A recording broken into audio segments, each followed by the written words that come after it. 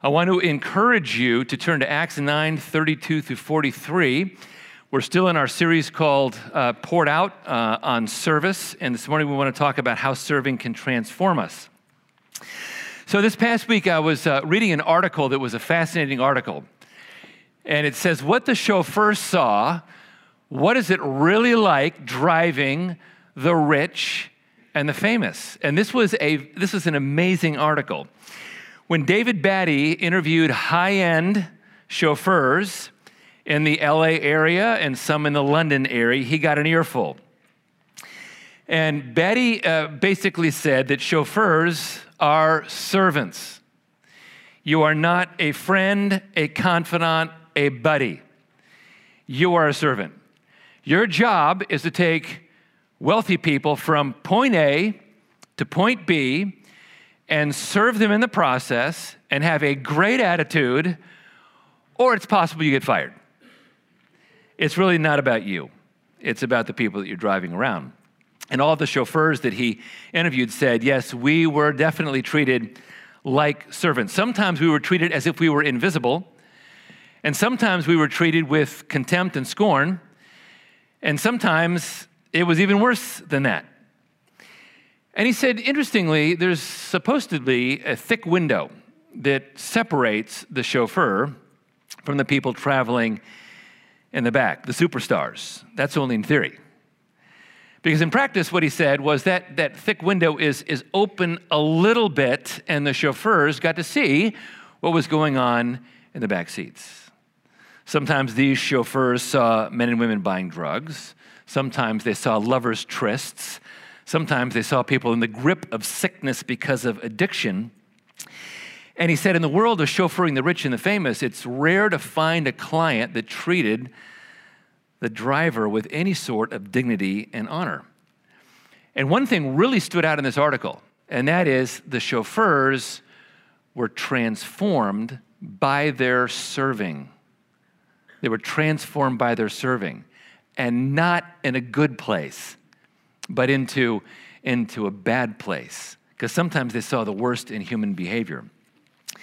And really what this article did for me was it reinforced a simple truth.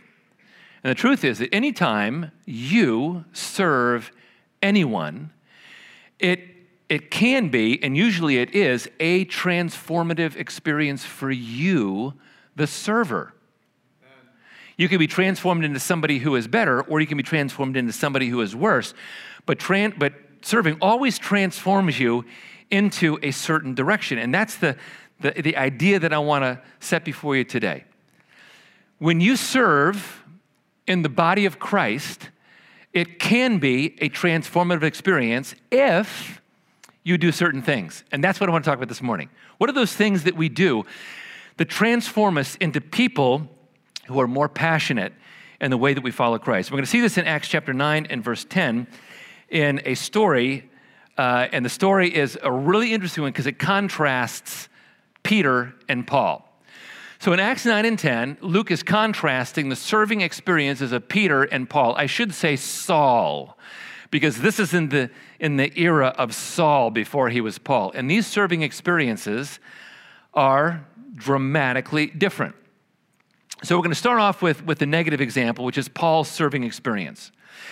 In the summer of 35 AD, Saul the Pharisee is dramatically saved. He's on his way to Damascus. It's 150 miles away from Jerusalem. It's a lengthy trip in those days.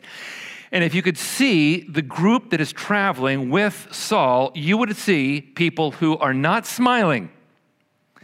They have grim determination to wipe out and destroy the Christian faith. They're headed up there to Damascus, and they're going to detain people, and they're going to arrest people, and they're going to take them back to Jerusalem, and these people are going to face the music, and Paul is mad. He's angry. And then Jesus shows up. Right there on the Damascus road, a white-hot light from heaven zooms down, and Paul encounters Jesus. Jesus says, Saul, Saul, why are you persecuting me? And in the days that follow, Saul comes to Christ. He's blind, and for the next 3 days, he ponders this stunning turn of events. He'd gone to destroy the Christian faith. Now in those 3 days of darkness and silence, he thinks, now I need to establish the Christian faith. I need to do whatever it takes to get people to realize that Jesus is the Messiah. He is who he said he is. And so Paul begins to ramp up ministry. He's going to take the world by storm. But here's the problem. It is ministry in human power. It's ministry in human power. His passion for ministry was based upon what he could do in his own power, and consequently, he becomes a bit of a problem. There in Damascus, you remember from last week's message that Josh gave us, he had to be lowered down by a basket. Remember, Josh talked about the fact that last week that if you were going to be a great hero, you would get to the city walls, you would throw a ladder up against those walls, you would climb those walls, and you're the first into the city. Big hero. Saul is the anti-hero. Saul has to be let out of the city of Damascus in a basket. Things aren't going well for Saul, as he's taken the world by storm in human power. And then he goes down to Jerusalem, and man, everybody wants to kill him, and they got to smuggle him out of the city and send him back to Tarsus. And listen to what Luke says when he leaves. Then after Paul was gone.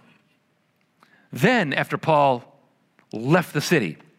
Then the church all over Judea, Galilee, and Samaria experienced a season of peace. Like, get Paul out of the way, and what did they experience? Peace. Because Paul was wanting to do service in human power, in the power that only he could muster, in the power that only he could provide.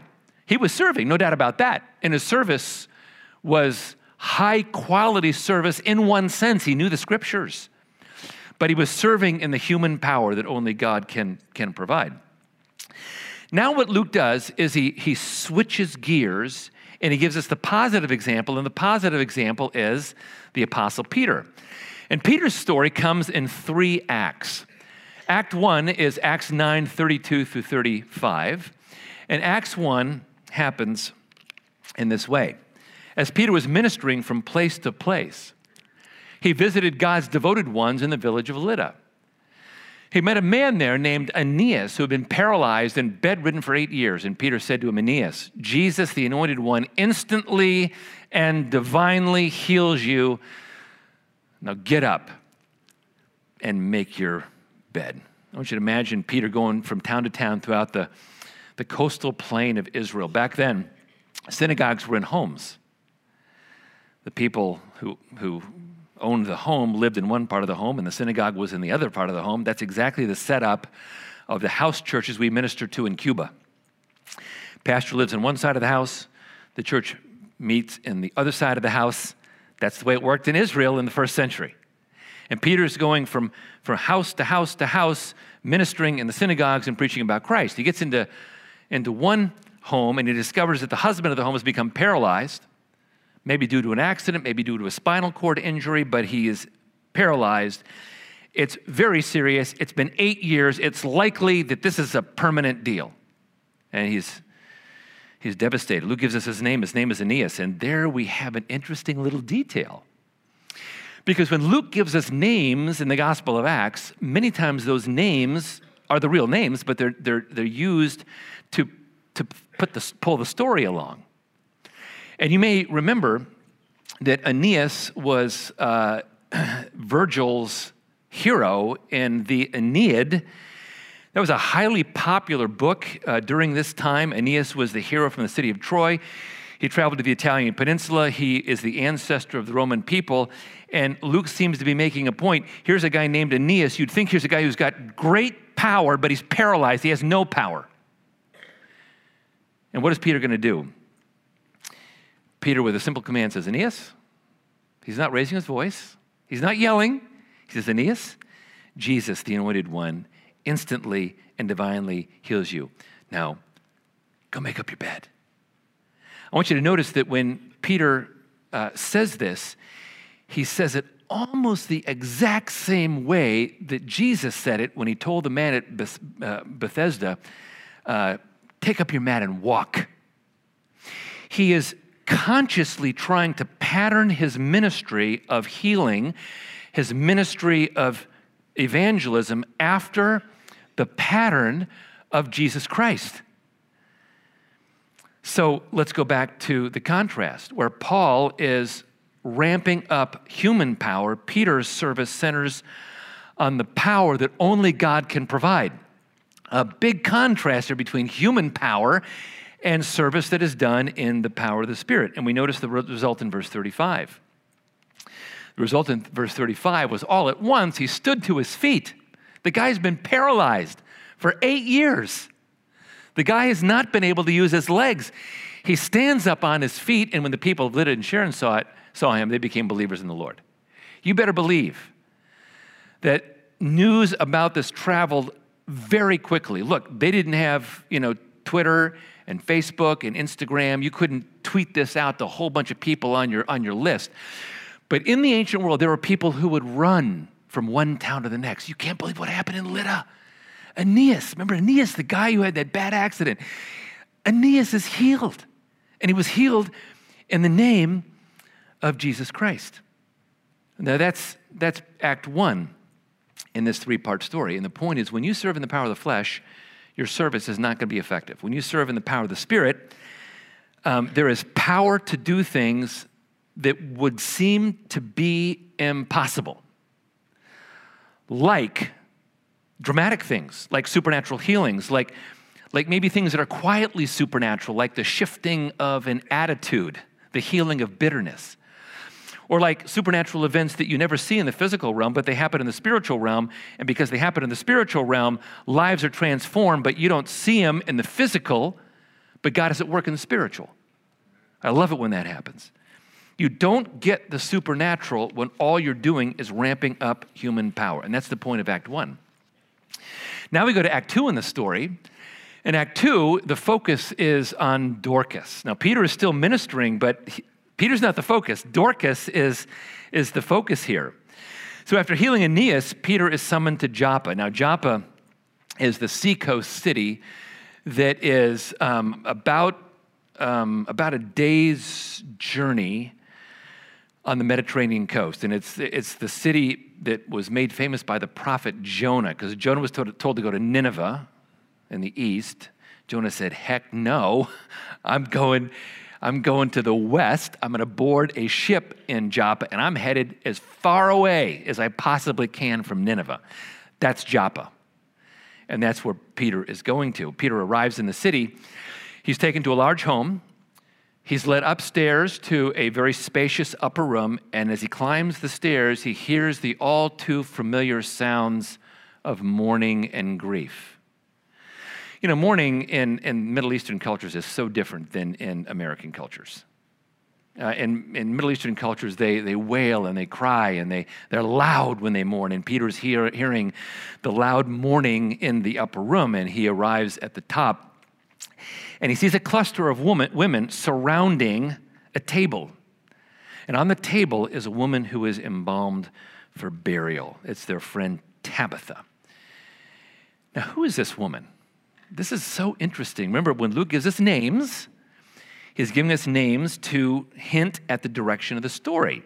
Aeneas possessed a name that suggested power, but he had none. And Tabitha in Acts 2 also suggests power. And not right now, she has none because she's dead. But the name Tabitha means gazelle. And gazelles are a species of antelope. They're quick and speedy, like speedy 50 miles an hour speedy. They're very fast. And we don't know why she was given the name gazelle during her life. Maybe she was a very fast runner. Maybe she was really fast at her craft of sewing and making clothes. Whatever it was, she was fast at something. And she got the nickname Gazelle. But here's what's really interesting. She's called a disciple. And what's interesting about this is the only place in the New Testament where the feminine version of the word disciple is used. That's amazing. There's so many other women who are mentioned in the Bible, but not one of them is given disciple as the feminine version of that noun. So this is a very, very special individual. What was so special about Tabitha, the gazelle? What was so special was the quality of her service.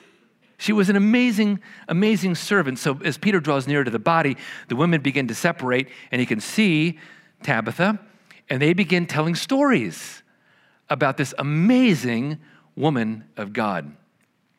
They tell her stories about Tabitha making garments for them. Now, widows in the ancient world were almost always destitute, lacking even the most basic of clothing. So Tabitha's ministry was to make clothes, and not just any kind of clothes, but undergarments. The Greek word for tunic here is chiton, and it refers to a garment of clothing made directly, that was worn directly against the skin. She is wearing women's underwear. Now, I know in our culture we sort of take this for granted, but I heard a story in Cuba that helped me realize that you don't take this for granted.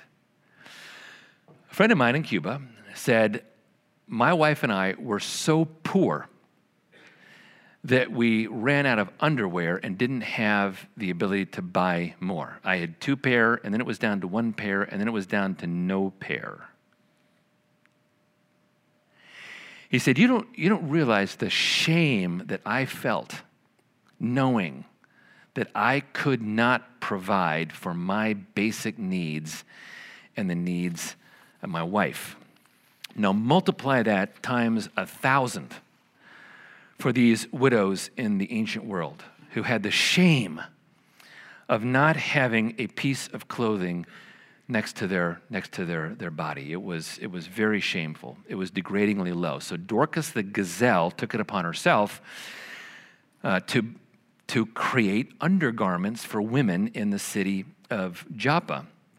Luke even suggests that this may have been an order of widows because he uses the definite article in front of the word widow. It's like the widows who were the order of widows that Tabitha took care of. I don't know that that's the case, but it could be. She was a faithful maker of women's undergarments. Now, you may know you may have seen some ancient pictures. This is from the Louvre Museum. This is made out of Egyptian linen, and this would have been the kind of undergarment that women would make, but there were others like that. But the point on this picture is that it took some skill to make these. And Dorcas has the skill to do it, and she's doing it with love and doing it with a vision of serving people that don't have much. You may also know of the name Sarah Blakely, who is the founder of the Spanx. Used to be a women's undergarment company. Now it's men and women. She's a billionaire because she made outstanding undergarments.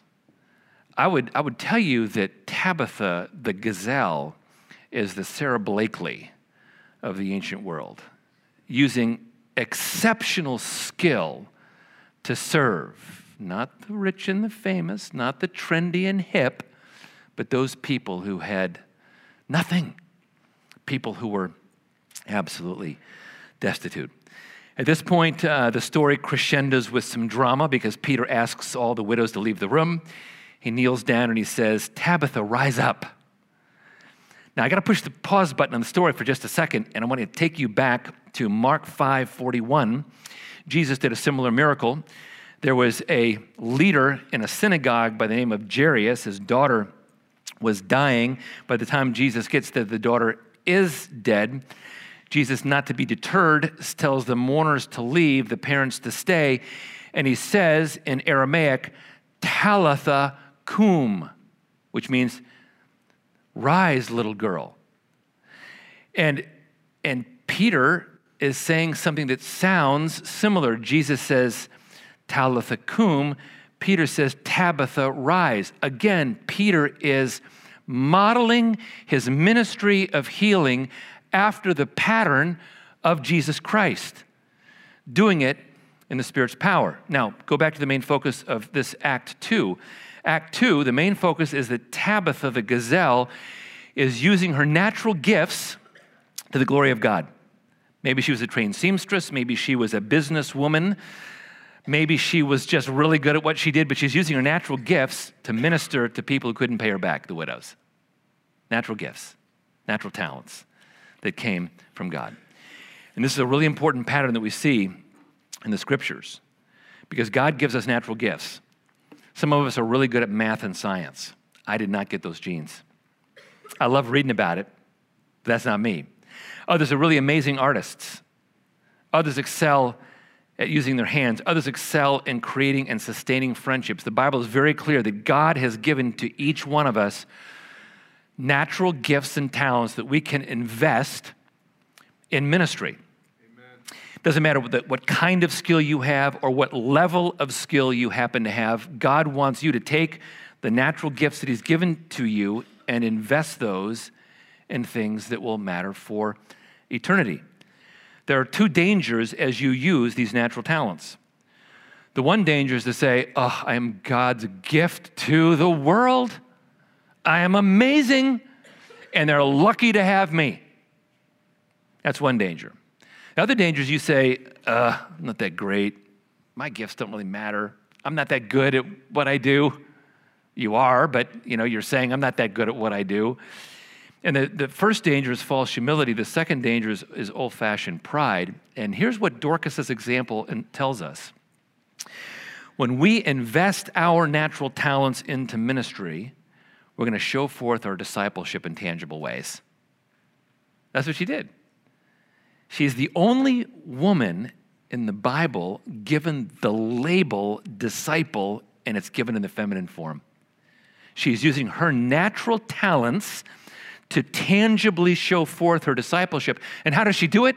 She does it by serving widows, the people who cannot pay her back, the people who don't have Instagram accounts to be able to post the awesome things that she's doing.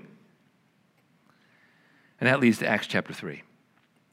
Acts chapter 3, the focus then goes back to Peter. And what happens in Acts chapter 3 is pretty amazing. It became known throughout all Joppa, and many believed in the Lord, and he stayed in Joppa for many days with, well, you'd expect this to say, a fellow fisherman, somebody from the same industry that Peter was in, but it's not a fellow fisherman. It's a guy named Simon the tanner. Why in the world does he stay with Simon the tanner? Tanners were loathed and despised by the religious elite in the ancient world. And the reason why they were loathed and despised was because they trafficked in dead animals. What happened was you would receive as a tanner dead carcasses. You would then take the skin off the carcass, and you would begin to put that skin in tannic acid, and you would begin to tan that skin, and you smelled like death all the time. And the Pharisees despised tanners. Why the heck is Peter staying with a tanner? Why not a fisherman? They could talk about fishing stories. Peter says, hey, man, one time I caught 153 fish in this. Well, actually, Jesus helped me with that, but it was kind of cool. He's not doing that. He's staying with Simon the tanner. Why stay with him? Because Peter has this one passion. The one passion is, I want to be with people who want to advance the kingdom. And if that means I'm with a person who is despised by the religious elite, so be it. I want to be with people who are advancing the kingdom of God. And because of that attitude, an amazing breakthrough takes place.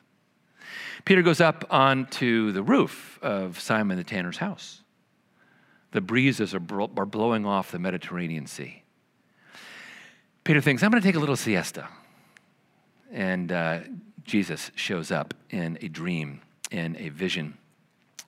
I won't go through the whole thing, but basically in that vision, God calls Peter to reach the Gentiles with the good news. Now, wait a second. Just as people hated the tanners, people also hated the Gentiles. So Peter's got to make a decision. What am I going to do? What am I going to do? Am I really into kingdom advance or not? Peter pushes back on Jesus big time. No, Jesus, I don't think this is right. And Peter relents to the command of Jesus, and he goes into Caesarea. And there was a man there named Cornelius, a centurion of what was known as the Italian cohort, a devout man who feared God with all his household, gave alms generously to the people, and prayed continually to God. And so here's Peter going from Joppa up to Caesarea by the sea. And when he gets up there, to Caesarea, not only does Cornelius come to Christ, but his entire household comes to Christ. And now we have a mini Pentecost, not in Jerusalem, but in Caesarea, the gateway into the Gentile world. There's a big breakthrough takes place. And that brings us to the main idea of this story. The focus in the story is on what genuine service does for us. And in these three acts, Act 1, we see this. To serve successfully, we got to serve in the power of the Spirit. Saul wasn't cutting it. He took the best of human skill, but his service was ineffective because it was only done in human power. Peter does it in the power of the Spirit. Act 1, to serve successfully, we've got to serve in the power of the Spirit. Act 2 of the story is to serve successfully, we must use our God-given human talents. God gave them to us for a purpose, and the purpose is that we might use those effectively. Act 3 is that as we serve successfully, God will grant us breakthroughs in kingdom work. As Peter is serving successfully, as Dorcas is serving successfully, we see in this story there's a breakthrough in kingdom work. So let me crystallize the main idea this way. Supernatural power plus natural gifting leads to a season of breakthrough. I know it's up there on the screen, but let me just read that again. Supernatural power plus natural gifting will lead you to a season of breakthrough. And there's definitely a human side and a divine side to this. On the divine side, we are called to live in the power of the Spirit. And we don't take that for granted here at Grace, but I will tell you, a lot of believers really take this for granted. They don't know that they can grieve the Spirit.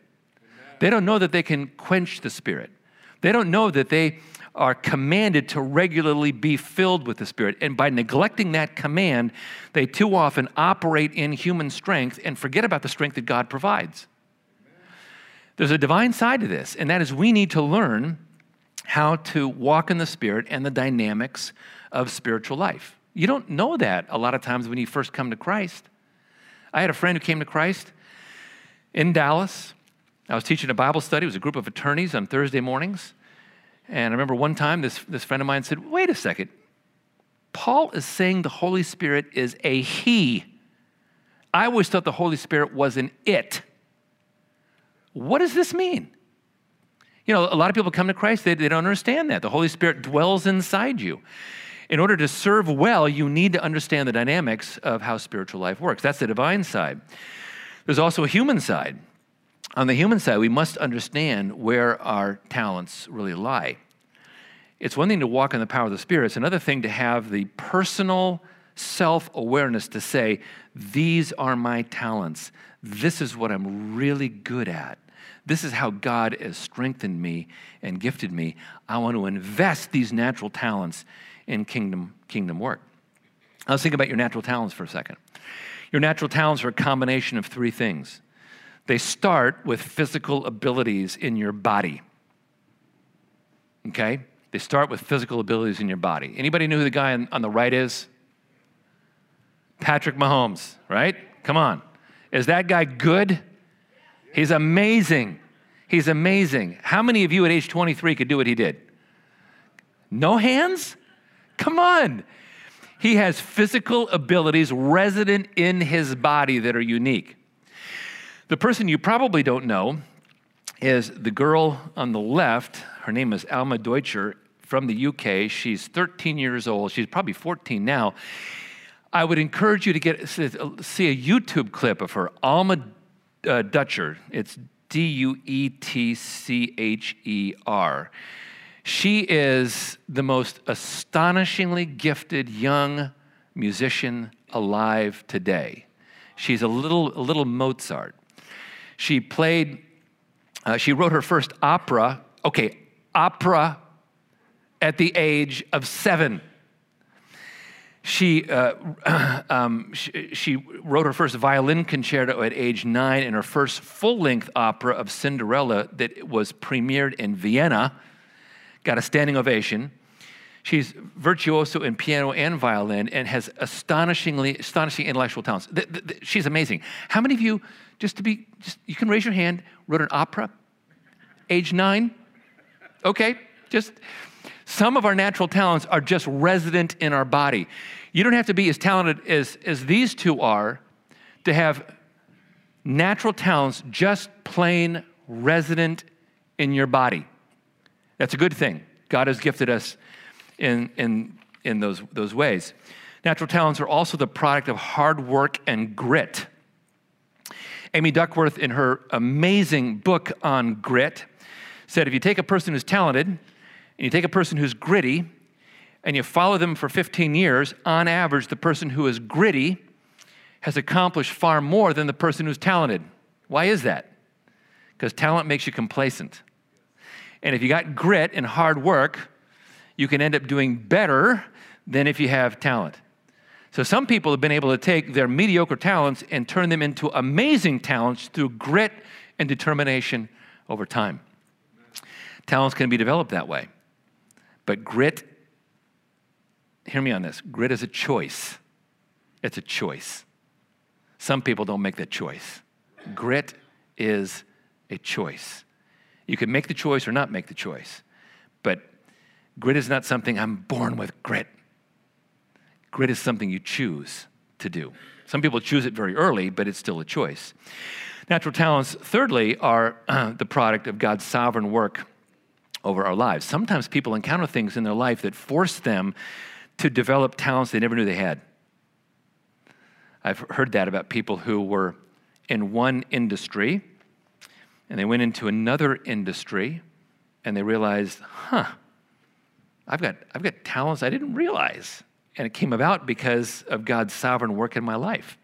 Let me give my dad for a second as an example. When we were living in Los Angeles in the early 1990s, my dad came to visit. And I was taking him back to the airport, and he said something to me that I never forgot, and it was really surprising at the time. He said, Rod, and this is the best of my ability, not a direct quote. He said, Rod, I don't think I've always managed my career with the diligence that I should have. Like my jaw dropped because my dad was a really, really accomplished person in a lot of ways. Really good in the manufacturing industry, really good in the banking industry, really good in the investments industry. I thought, what do you mean? Like what do you mean? He said, I didn't marshal my talents into something that was truly me. Again, those are my words, I'm kind of remembering his words. So my dad told me that, and I thought, okay, I understand that. Then my dad ran for city council, and he got 2 terms in the city council in Naples, Florida, when Naples was just exploding. And I saw my dad come into his own. You know, here he is in his 60s, a career of 30 years. He's in his 60s, and I see my dad just absolutely blossom in terms of his ability. See him becoming who he really is in his 60s. Now, some of you who are in your 30s or 20s right now think, I would never wait that long. That's ridiculous. I will never wait that long to see natural talents come. You may have to. I mean, life is life. And what I'm telling you is that God placed my dad in a situation in his 60s where the real him came out, and he was creative, he was insightful, and everybody in the city council knew he was a follower of Christ. And when the pastor didn't show up to give the invocation, guess who they called on? My dad. And my dad had to be a person of integrity representing Christ and his district on the city council. And he loved it. Sometimes God does that. Sometimes natural talents can be the product of God's sovereign work that takes place in your life. And And that brings me back to the big idea. I'll state it in a different way. When you combine supernatural power with natural gifting, you set yourself up for a season of breakthrough. That's the focus of these two chapters in Acts chapter 8 and 9 in the first part of chapter 10. So let me give you some tangible takeaways that we can apply here at Grace. First takeaway is this: take an assessment. I urge you to take some sort of assessment. We live in the golden era of assessments in 2019. It wasn't that long ago that personality assessments were very limited. You had the Myers-Briggs, you had the DISC, you had some others, and they were clunky and they weren't very well researched. That's different today. Today, we have all sorts of amazing gifts, assessment tests. If you're looking for a way to begin, here's a great book called Reading People by Anne Bogle. I'll leave that up here for a little while, Reading People, because she goes through a lot of the major assessments that people are using these days, and she talks about how they work and how they work for her. It's a very readable book, very good book, and you can determine which assessment you might want to take. But we're going to make it really easy for you at Grace, because we use two assessments, the Clifton Strengths Finder and the Berkman assessment, and we have 3 or 4 people in our church who are Gallup certified strengths coaches, and we have 2 people who are certified in the Berkman assessment, and we love using these to help people clarify what their natural strengths are and how they can invest these into ministry. And one of the things that we're going to do is we're going to put together a class on that starts on February the 24th. And we will pay for your assessment if you take the class. So it'll give you, if you take this class, you'll get your top 5 Clifton strengths. We will pay for your assessment, and you can have your top 5 strengths. And if you ask Mike, he may coach you in your top 5. We're that serious about wanting you to get in touch with your natural giftings so that you can invest these into ministry in the power of the Spirit. One quick question: why not just take a spiritual gifts test? We used to do that. What we found was that people were taking spiritual gifts tests as if they were personality tests. Well, that doesn't work. You know, if you're new to Christ and you take a spiritual gifts test, you're being asked questions that you don't even know how to answer because you have no experience in these areas. So we like taking tests about our natural talents so that we can invest these into ministry, knowing that God is going to show up as you invest your natural talents into ministry in the power of the Spirit. Here's a second takeaway: broaden your view of the supernatural. Broaden your view of the supernatural. I will tell you that it's very easy for most people today to live as practical atheists. They know intellectually that God exists. They never experience him personally. They know intellectually that God exists. They receive Christ. They have a real relationship with Jesus. They just don't encounter him. And it's really important, if we're going to minister in the supernatural, that we broaden our view of the supernatural. I want to remind you that the God of the universe is here in this room right now. He is contemporaneously present at every point in space, meaning he's here in this room, he's next to you, and he wants you to realize he is very near. That's why the Lord's Prayer should be translated, "Our Father who is very near," because the heavens that Jesus talks about is plural. It refers to the heavenly realms around us. Our Father, who's not out there between Jupiter and Mars. I should say maybe Saturn and Jupiter. I'm getting my planets mixed up. It's our Father who's very near and very close. And so what God's manifest presence is, he's always present. His manifest presence is when we receive the fullness of the Spirit, walk in that Spirit, encounter the manifest presence of God, and now are walking in power to do what he told us to do. Amen. And that's what's so important about living in the supernatural. Then the third takeaway is that anticipate the breakthrough. You know, a lot of us, we will pray and assume God's not going to do anything. We'll get on our knees and beg God for changes, and He's probably not going to do that. It's like in Acts chapter 12 where the prayer meeting in the upper room, Lord, please deliver Peter from jail. Okay, God did it. Peter's at the door. Rhonda comes down, and Peter says, it's me, Peter, open the door. She doesn't open the door. She runs up and says, Peter's at the door. Oh, shut up. Shut up, he's not at the door. They're praying that he would be released from jail. Shut up, he's not at the door. No, he really is. Peter really was at the door. God had answered their prayers. It's important for us to anticipate the breakthrough as if God is really alive and working in our day. And then the next takeaway is, that was the third takeaway. Look at that. There we go. Okay. I love this story because it's a story about service.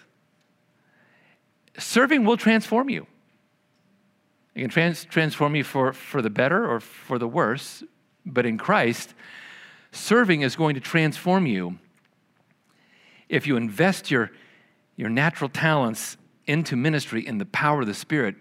God is going to give you a breakthrough. You will see fresh things and new things happening.